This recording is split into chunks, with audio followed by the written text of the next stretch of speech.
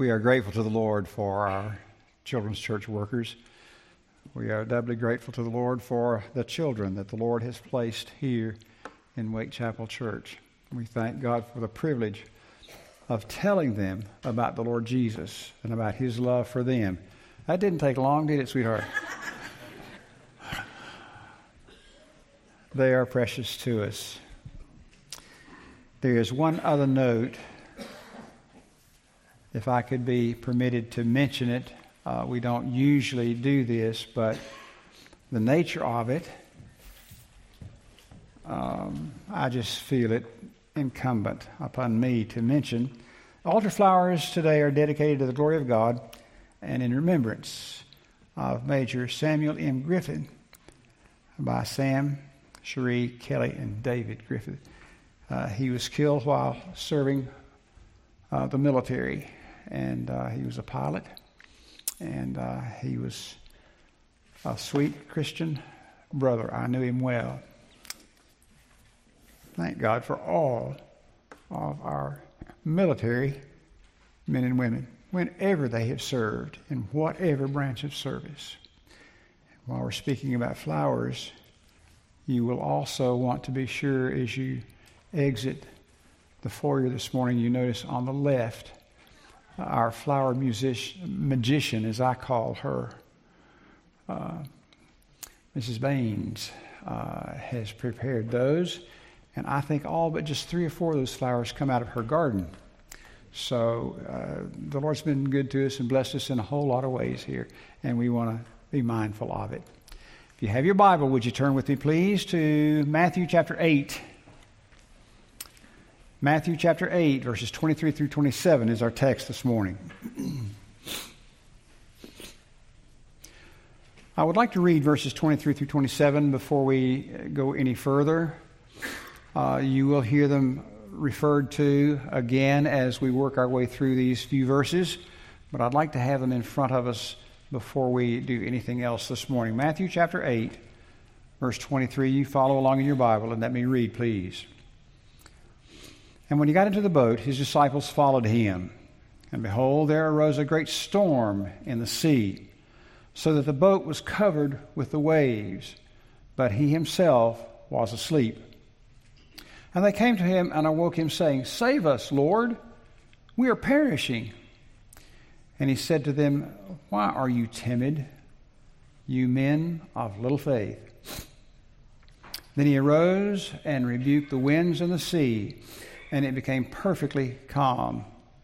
And the men marveled, saying, What kind of a man is this, that even the winds and the sea obey him? Pray with me, please.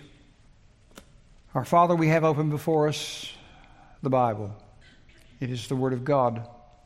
We have resident within us God the Holy Spirit, the only infallible teacher of the Word of God.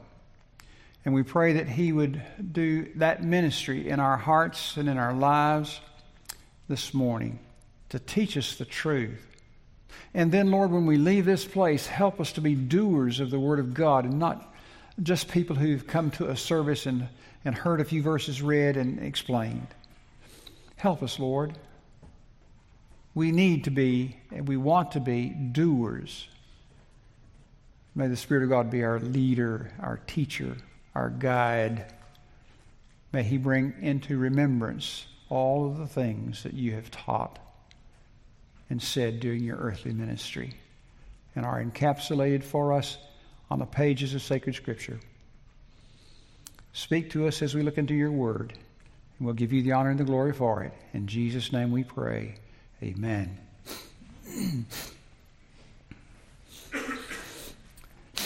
What kind of a man is it that would chide other men for being afraid in the midst of a great storm? Who is it that speaks words of healing to the hopeless leper, like the centurion's servant? To the helpless sick, like Simon Peter's mother-in-law? Who is it that can leave these people well in body and in soul? And that seems to be something of the question raised in verse 27. They marveled and said, "What kind of man is this?" After years of ministry, after years of walking in the steps of the Lord Jesus, the disciples had questions. What kind of a man is this? Now, there have been many answers across the centuries to this question. Many have said he's the carpenter's son. Others said he is the son of Mary. Others have said of him, "Thou art the Christ, the Son of the living God." Still others, in a different vein, referred to him as a gluttonous man and a wine bibber. Others have referred to him as my Lord and my God. Who is this man who could speak peace to the souls of men and women and peace to the seas? Again, even the disciples raised that question. In our day, Dr. Hugh Anderson, professor of New Testament at the University of Edinburgh, has estimated that in the 19th century, okay, that's some time back, in the 19th century, he estimated that some 60,000 biographies of the Lord Jesus Christ were written. Who is this man? Well, his credentials are revealed to us in the opening chapters of the Gospels. And herein we have, I believe, a definitive answer to the question, what manner of man is this? Who is this man? His credentials, as expressed and as seen in the opening chapters of the Gospels, particularly the Synoptic Gospels, Matthew, Mark, and Luke, let us know that he is very God of very God. I fear sometimes that we as Christian people are vaccinated with a form of Christianity, and we forget who it is that we worship. He is God. He is very God of very God. And his credentials prove that to us. And in our text this morning, we have one of these great credentials. This man arises from sleep and rebukes not only the sea, but the wind. And the result is a great calm. You know, today we hear the expression so often, everybody talks about the weather, but nobody does anything about it. Jesus did. He was able to do something about it. Another thing which claims our attention in the verses before us this morning is Jesus asked the question, why? Why? That struck me as being a bit unusual. Here is very God of very God. He is in possession of all knowledge that ever was, ever will be, ever has been. He's in possession of all of that knowledge. And he asks the question, why? Why? Well, other instances where Jesus might have asked the question, why, did not come to my mind readily. So I got down my concordance and looked up the word why, expecting to find maybe 2 or 3 times when Jesus asked the question, why? Much to my surprise, I found 10 instances in the Gospel of Matthew alone in which Jesus asked, why? Why? That strike you as being unusual? You know, why should God, very God of very God, why should he ask the question, why? Well, I think with a bit of reflection, we can understand. Certainly, Jesus was not asking why to gain information. He had it all. He was in possession of all of it. He was not seeking information at all. He raised the question why so that the disciples, I believe so that the disciples could see their own motivation. I think we have a segment in this congregation this morning that understands this perhaps better than anybody else. Moms, have you ever watched your child do some misdeed, shall we say? And you looked at them, and what you said was, now, why did you do that? There are a few moms who've done that. Maybe some dads.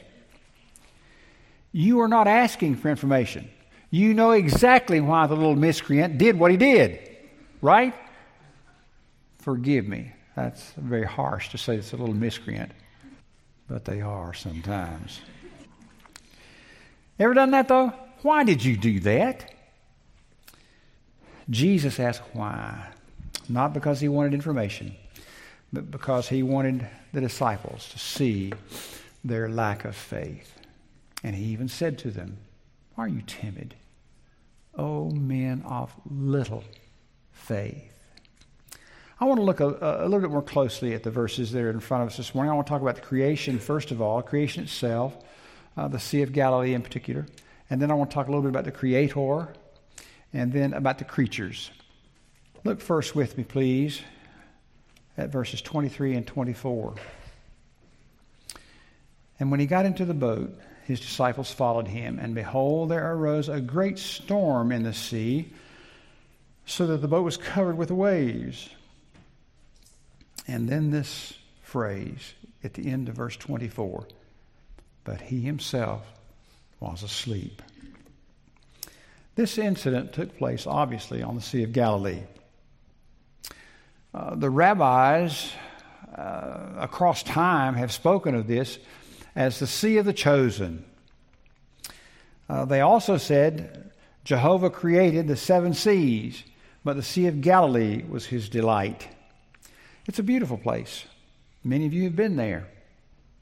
It is 80 to 160 feet deep, and it's about 7 miles wide and 13 miles long. Now, the interesting feature that must be taken into account when you think about the sea is that the fact that to the east there are mountains ranging some 2,000 feet up. And then to the north there is Mount Hermon. So it's a beautiful place. And a great deal of our Lord's life and ministry was spent in that area. For instance, it was at Capernaum, beside the Sea of Galilee, that Jesus made his home. And it was there that he performed 10 of his 33 recorded miracles. Also, by the sea, the Lord called his disciples. Remember, Capernaum was the place where Matthew had his tax collector's office. The Sermon on the Mount was preached on a hill nearby. There, Jesus walked on the water.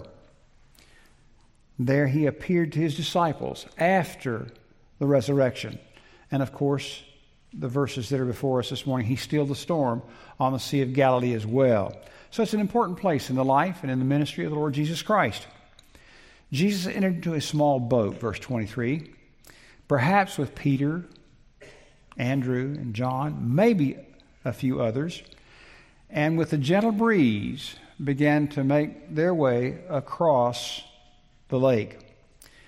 Mark, in his gospel, adds an important thought, I believe. Mark tells us that it was evening.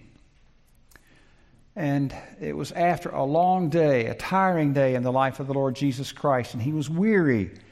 And so he went to the back part of the boat, stern of the boat, and went to sleep.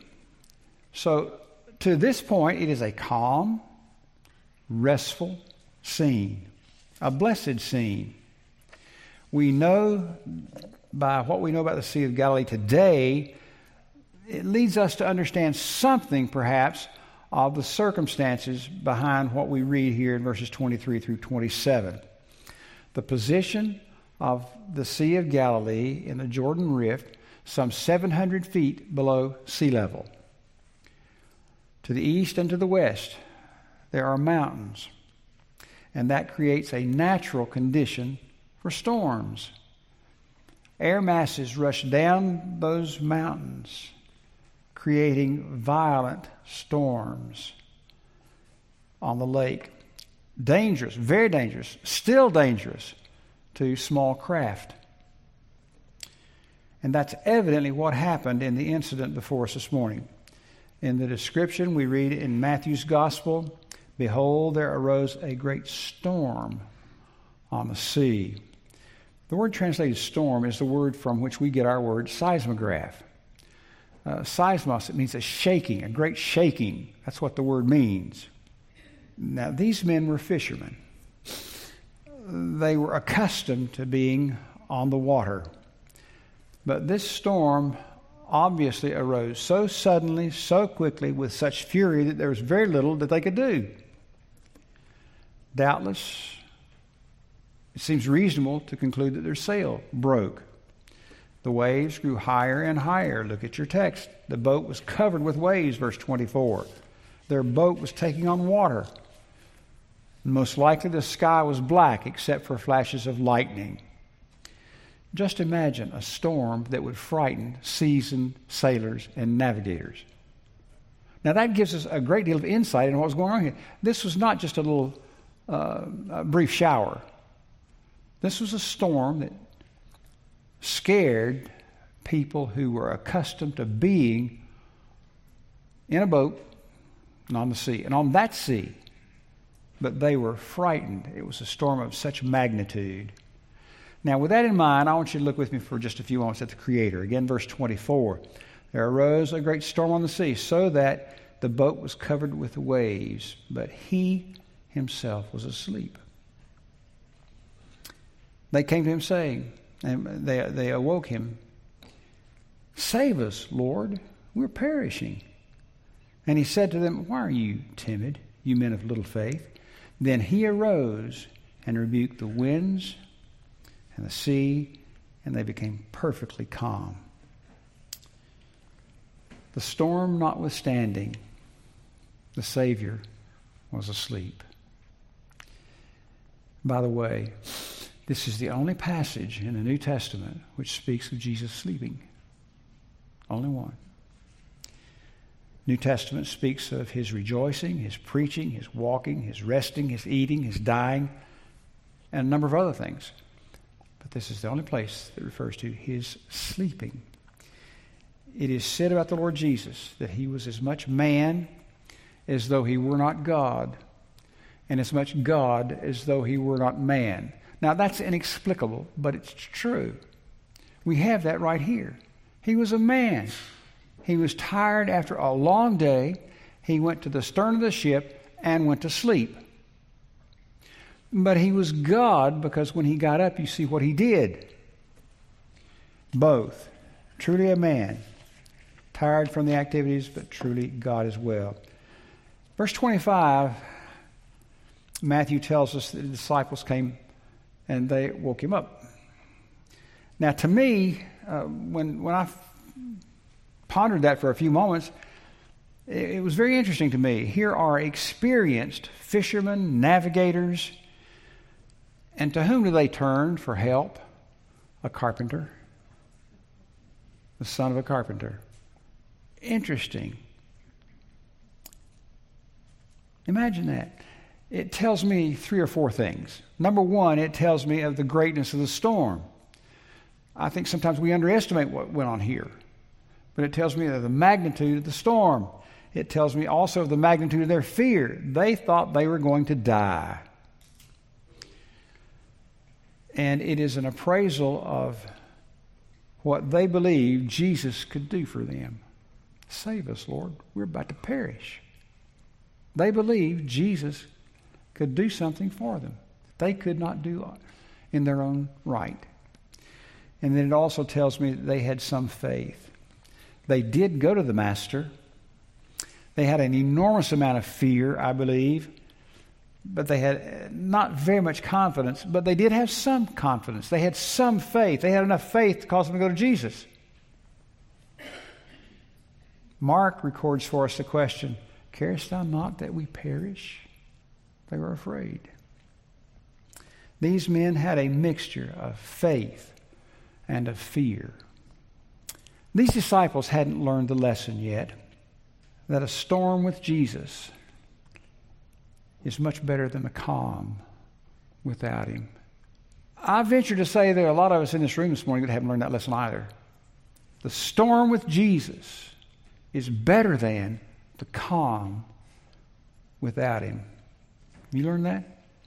These men hadn't learned yet. As long as Jesus was in the boat, there was not a chance of the boat sinking.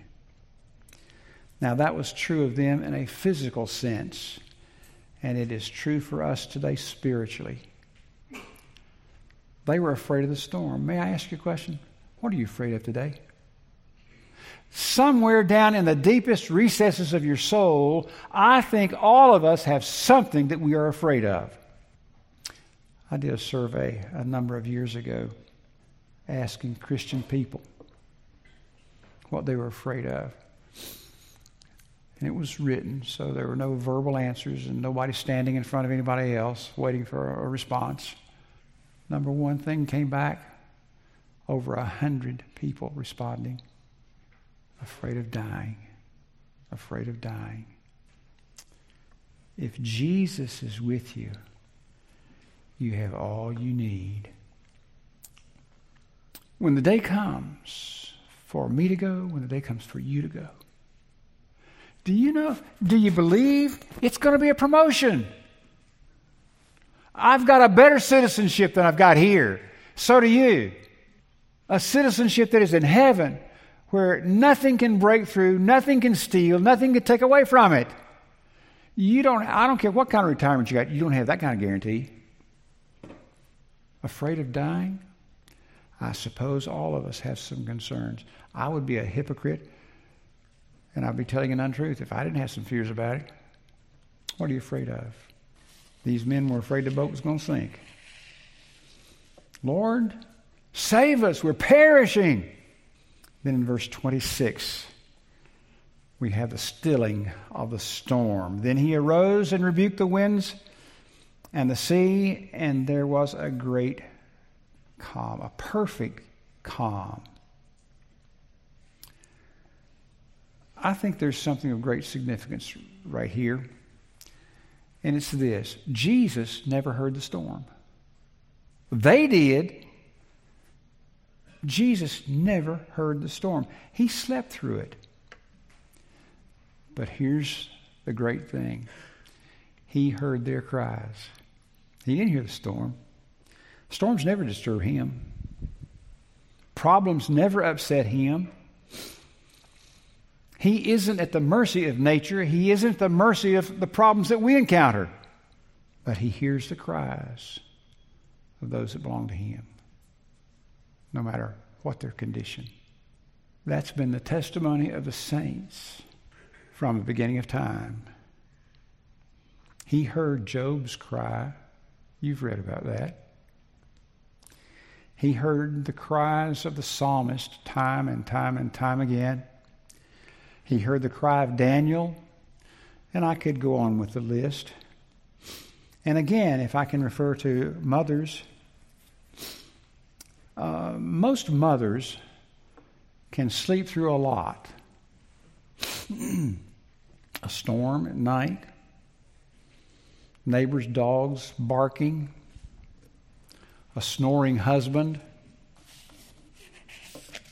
But you let that baby in the room next door in a crib cry. Mom was on her feet and headed that direction. Our Heavenly Father does no less. He slept through the storm, but he heard the cries of those that belong to him. That's ever the way it is with our Heavenly Father. Jesus awoke, and would you notice the order in verse 26? Fascinating to me. There's a storm going on. People feel like they're going to die. When Jesus was awakened, what was the first thing he did? He didn't move to the storm. He didn't move to anything else. He didn't move to quench the storm, to stop the storm, to slow it down. What was the very first thing Jesus did? He rebuked the disciples. Omniscience doesn't need to hurry. He was in control of the storm all the time. He didn't need to hurry. But the disciples needed to hear his words because they were afraid. They had a void where faith should have been. Interesting. Verse 26, he rebukes the disciples. Then he rebukes the wind and the waves. Again, omnipotence didn't have to hurry. When Mark describes the stilling of the storm, he uses a canine metaphor.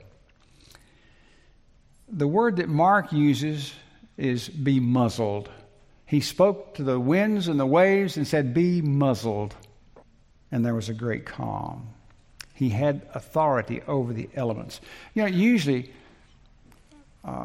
if you're around any body of water and there's a storm and finally the storm passes, you will notice that the waves and the sea, the river, the lake, whatever, it continues to bubble and the waves continue to come in for a while.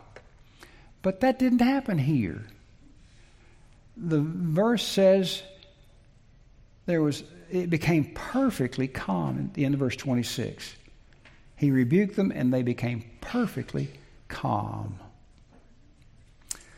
Our Lord was truly man, for he slept.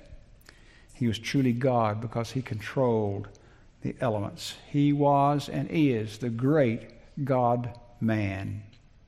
Finally, we come to the creatures in verse 27. The men marveled and they were saying, "What kind of a man is this?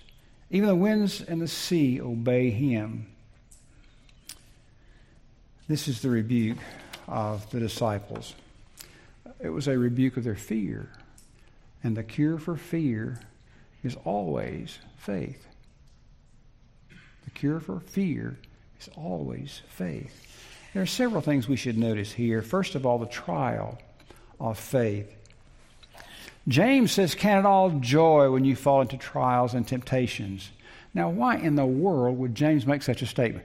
On the surface, that doesn't fit. Count it all joy when you fall into trials. Count it all joy when temptations come. On the surface, that just doesn't make sense. How can trials and temptations be counted as joy? Because trials are designed to bring us to a place of trust. Trials are designed to bring us to a place of trust. Our faith is a gift from God, but he doesn't just give us faith and leave us alone. He refines that faith. And the process of trials and temptations does that. Peter says, you remember, trial of your faith being much more precious than of gold that perisheth. So James and Peter both, same thought. If we are in Christ, there will be trials. You know, it's often said the Christian life is no bed of roses.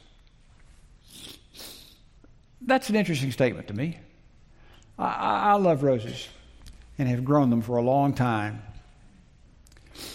I've never had a rose. I've never grown a rose in all of my life. And over 40 years I've been growing roses. I've never grown a rose that didn't have a thorn on it. Maybe the Christian life is a bed of roses because roses have thorns. God allows trials because sometimes we turn from him and we get so far from him, he has to get our attention. And sometimes one way our Heavenly Father gets our attention is through trials, through temptations. Always they are designed to engender faith, to be the genesis of faith. Don't be surprised when storms come. Remember this, just as the Savior was asleep on that little boat, he heard the cries of his people. And he will hear our cries today. You're encountering something difficult now? I don't know exactly what's going on in all of your lives. I know a few things. But I do know this for sure. Incontrovertible fact, based on the Word of God. He will hear your cries. And he will respond. I look out across the congregation and I see people who are here this morning who are hale and hearty. And I can remember a day in a hospital room, a physician said to a family member, "I don't think they're going to make it." God heard their cry and answered. He hears the cries of his people. Then too, will you notice, these men didn't have much faith, but they had a little bit. Even Jesus said, "You men of little faith." He didn't say you have no faith whatsoever. You men of little faith. They had their doubts. They were afraid. They thought they were going to die. But there was a basic underlying essential attitude of trust. They knew to go to Jesus, and they did. So there was a modicum of trust there. Small, but it was there. And in their faith, they cried out to Him. And though He rebukes them, He stills the storm. Lesson, God is going to see us through. I don't know where you are today, but I believe God's going to see you through. We need to get a hold of that. We need to believe it. We have a Savior who has committed Himself to us. He will hear our cries. The reaction of the disciples is understandable. What kind of a man is this? Verse 27. This incident teaches us that the storms will come. Temptation, anxiety, fear, they will come. But He cares, He hears, and He will deliver us. You know, I haven't read it before now, but in chapter 8 of Matthew, verse 18, at the beginning of this incident, Jesus said, let's go over to the other side. When they got in the boat, Jesus said, let's go over to the other side. The disciples had forgotten that. He didn't say, let us go out to the sea and drown. Jesus said, let's go to the other side. Jesus is going to see us all the way home. All the way home. Friends, there's no guarantee. Listen to me. This is worth remembering, I think. There's no guarantee of a calm passage, but there is a guarantee of a safe one. There's no guarantee of a calm passage, but there's a guarantee of a safe one. One final thought I would suggest to you. I want to suggest to you, if Jesus is in the boat, you don't really want to be on the shore, do you? If He's in the boat, you don't really want to be on the shore. Jesus spoke peace to the winds, to the seas, and He can speak peace to your surging soul. Blessed be the name of the Lord. Pray with me.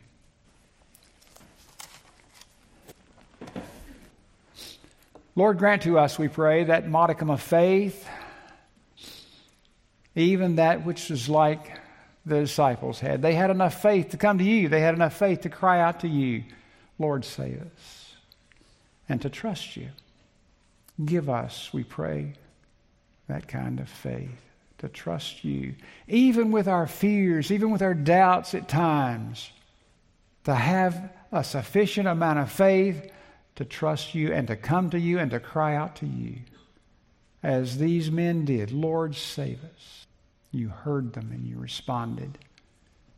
And You will do no less for Your people in 2017. Thank You. In Jesus' name we pray. Amen. We have promises to lean on. We have promises to hold to. And I want us to sing that as a hymn of appeal this morning.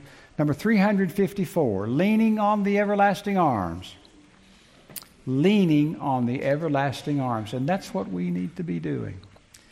354 in your hymnal.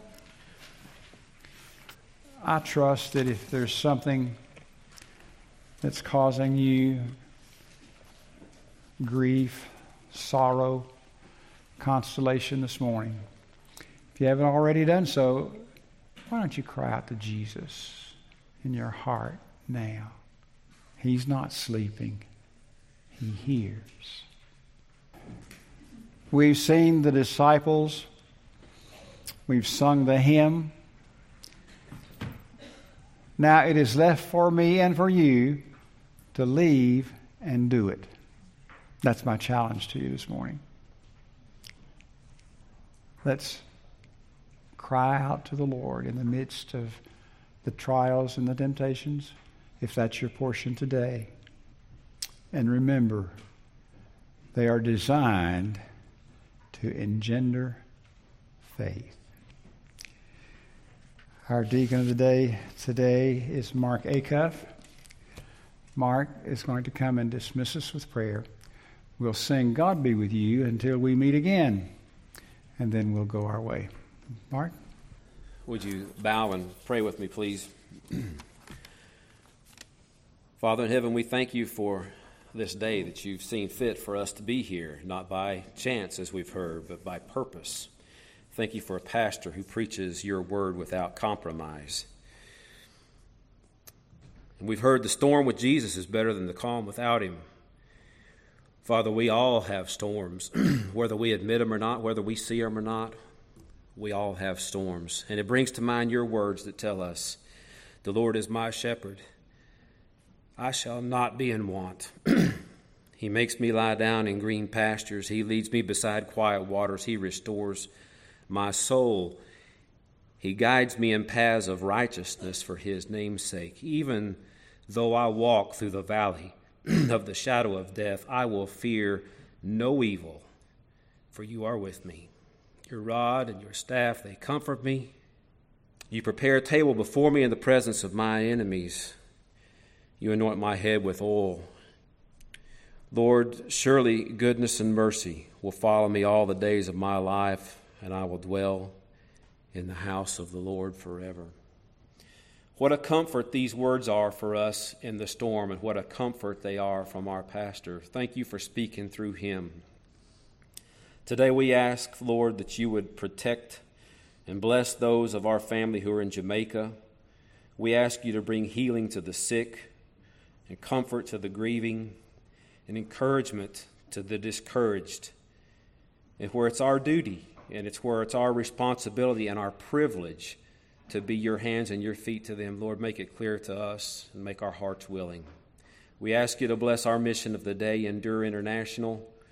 Provide for them the finances and the courage and the support that they need to build your churches in the Middle East. And Lord, help us to be faithful to what you've called to do to support them. Go with us through this week. May all we do be for your glory and not for our own. In Jesus' name we pray. Amen.